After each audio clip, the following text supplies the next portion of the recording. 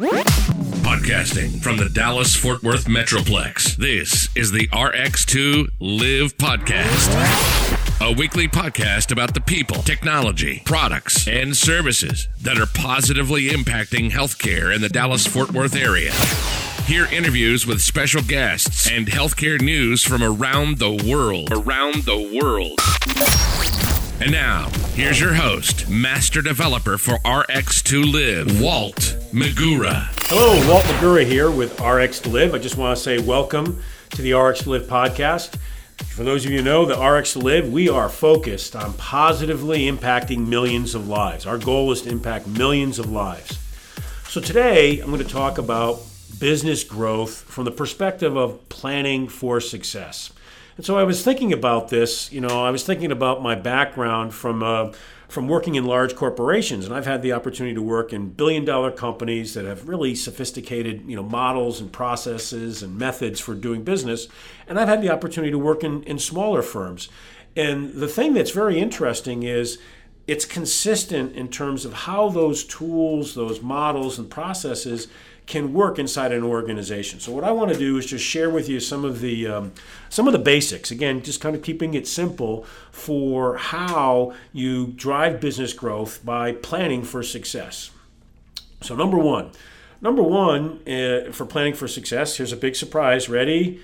Build a plan. Again, if you don't start with a plan, if you don't have a roadmap to where you're going, you're probably not going to get there. And one of the things that I've always liked to use, and I've got experience where I've used it and it's worked, and I've got experience where I've tried to fly by the seat of my pants and it hasn't worked, is to use smart goals, right? So they're specific, they're measurable, they're achievable, they're realistic, they're time bound, right? The SMART goal framework is an important way for building a plan, because if you start out with unrealistic expectations and you don't know how to measure them properly, or you don't set up metrics on how to measure them, the reality is you're never going to achieve what you start out to do. So use the SMART goal process. The second piece of this, and really it's not just, it's really about how you impact not just yourself, but an organization, is understand why you do what you do. What is your vision and your mission associated with the business that you have? Is it clear? Is it concise? Is it something that people can really kind of glom onto, and they buy into, and they embrace it, and they take it and they internalize it. Because when you have that creates like an energy source for how you can work through what I call the grind. So, when you're starting to build the business, or you're in the process of building the business, there's a grind process where you just got to grind it day in and day out. And, some of the things you do are not necessarily overly sexy. They're not necessarily really fun. And so you have to have that passion and that commitment to do it. And so that really gets down to, why do you do what you do? And, for me and for RX to Live, we're trying to impact millions of lives, right? That's what we're trying to do. And so that's something you can get excited about doing. So just make sure you have that in your mind as you go and you build the plan. Number three, which I think is also equally important, is understand the numbers. What does that mean? That means know what it takes to run your business. What's it cost to make what you do or provide the service that you do? Understand, what you need to make, how you need to make it, when you need to make it, in terms of how you manage the money flow. Because in the end, the numbers will tell a story. The numbers don't lie. And the numbers, can make you happy, or they can make you really, really, really sad. So, when you start out, you really want to understand what the economics of the business is that you're trying to drive and trying to grow, and what the levers are, both from a revenue standpoint and a cost standpoint, so that you can work as your plan is being executed, because not all the time will your plan work according to plan. So understanding your levers and being able to adjust them sort of on the fly so that you can maintain a trajectory that is economically viable is critical, because if you can't make enough money to pay the bills, then you're probably not going to be in business for very long.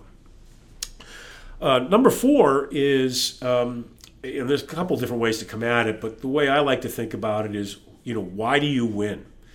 or why do people buy from you? Like in the end, why are they going to do business with you? Why are you going to beat your competition? And that really boils down to what is your value proposition?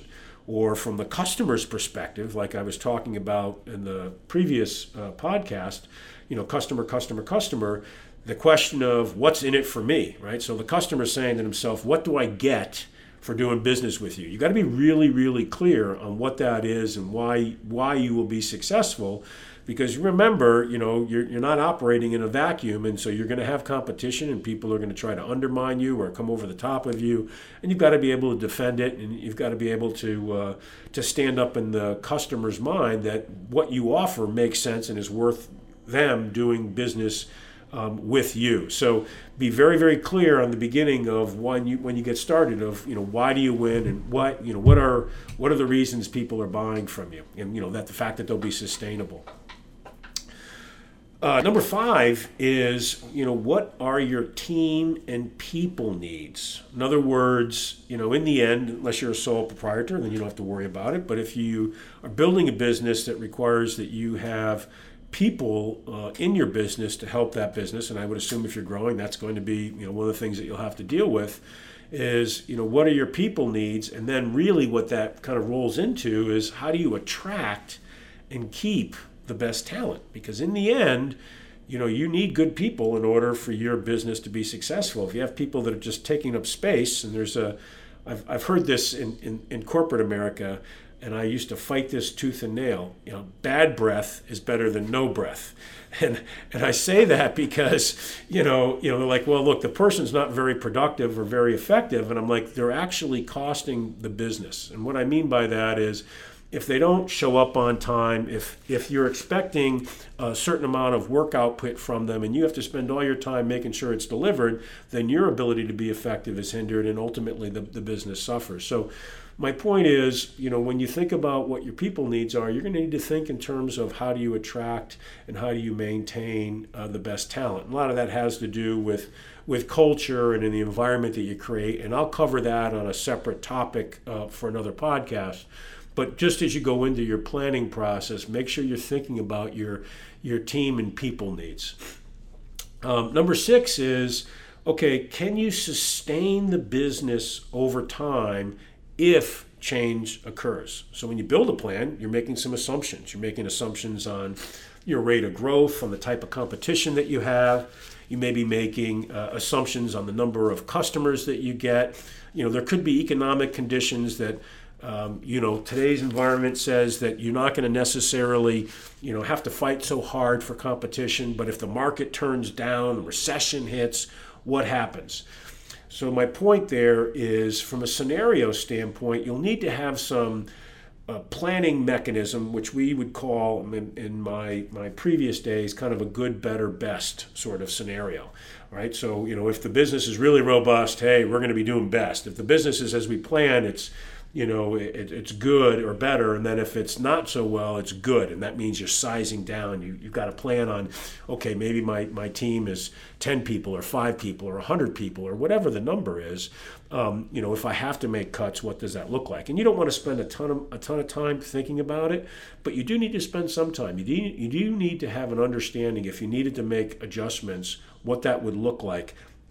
And so maybe you do it once or twice a year where you just do a little scenario planning and you put something in a file that says, okay, if I had to make cuts, I could make changes here, here, and here. So that's the idea of kind of scenario and building a sustainable model that can weather not just the peaks, but the valleys in the business cycle, because you're going to have both.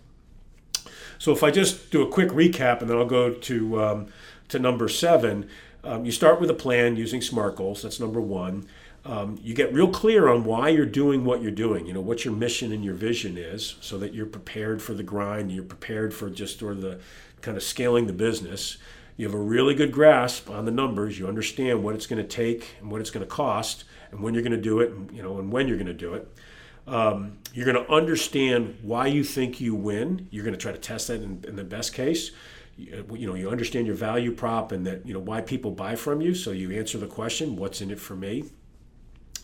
You also are very cognizant of what your, number 5, your people and team needs are, so that you have a plan to attract good people and then keep good people. And then number 6 is this notion of sustainability of your business over time, like change management. What if things go, south, for example, or better yet, what if they get better, right? How do you scale those types of things? And that just requires you to think about and scenario plan what that would look like and what you'd have to do. And number 7 is, as you're kicking off this process, seek input, right? Get input on your plan, on these items from other authorities, trusted advisors, and people that you respect that have maybe walked down this path before, that have been successful before. And I would even encourage you to talk to people maybe that haven't been successful, because failure is really a great teacher. I can tell you I've had the opportunity to be really, really successful, and I've had the opportunity to be to fail a couple of times, and I didn't like it. It was painful, but I can tell you I learned quite a bit. And so when you talk to people, be smart about talking to people from different perspectives. It's not all about, hey, this is the guaranteed way for being successful. You want to understand, and when people fail, why did they fail? What happened? What are the learnings? Because that's where you really get what I call the nuggets from individuals in terms of how to get things that you can apply to what you're trying to do. So I just want to say thank you for joining me on the RX to Live podcast today. As you know, just to remind you that RX to Live, we're all about positively impacting millions of lives. If you want to connect with me on Facebook, you can find me at RX to Live DFW, or if you want to connect with me on LinkedIn, it's Walt.Megura at LinkedIn. So just want to say thank you for joining me, and we'll see you next time. Thanks for listening to the RX2 Live podcast. RX2 Live podcast. If you like what you just heard, we hope you'll pass along our web address. It's rx2live-dfw.com. Pass it along to your friends and colleagues. And please leave us a positive review on iTunes. Be sure to check out our archive section on our website for previous podcasts. Check us out on Facebook and YouTube at RX2 Live DFW. This has been a Walt Megura production. Join us next time for another edition of the RX2 Live podcast.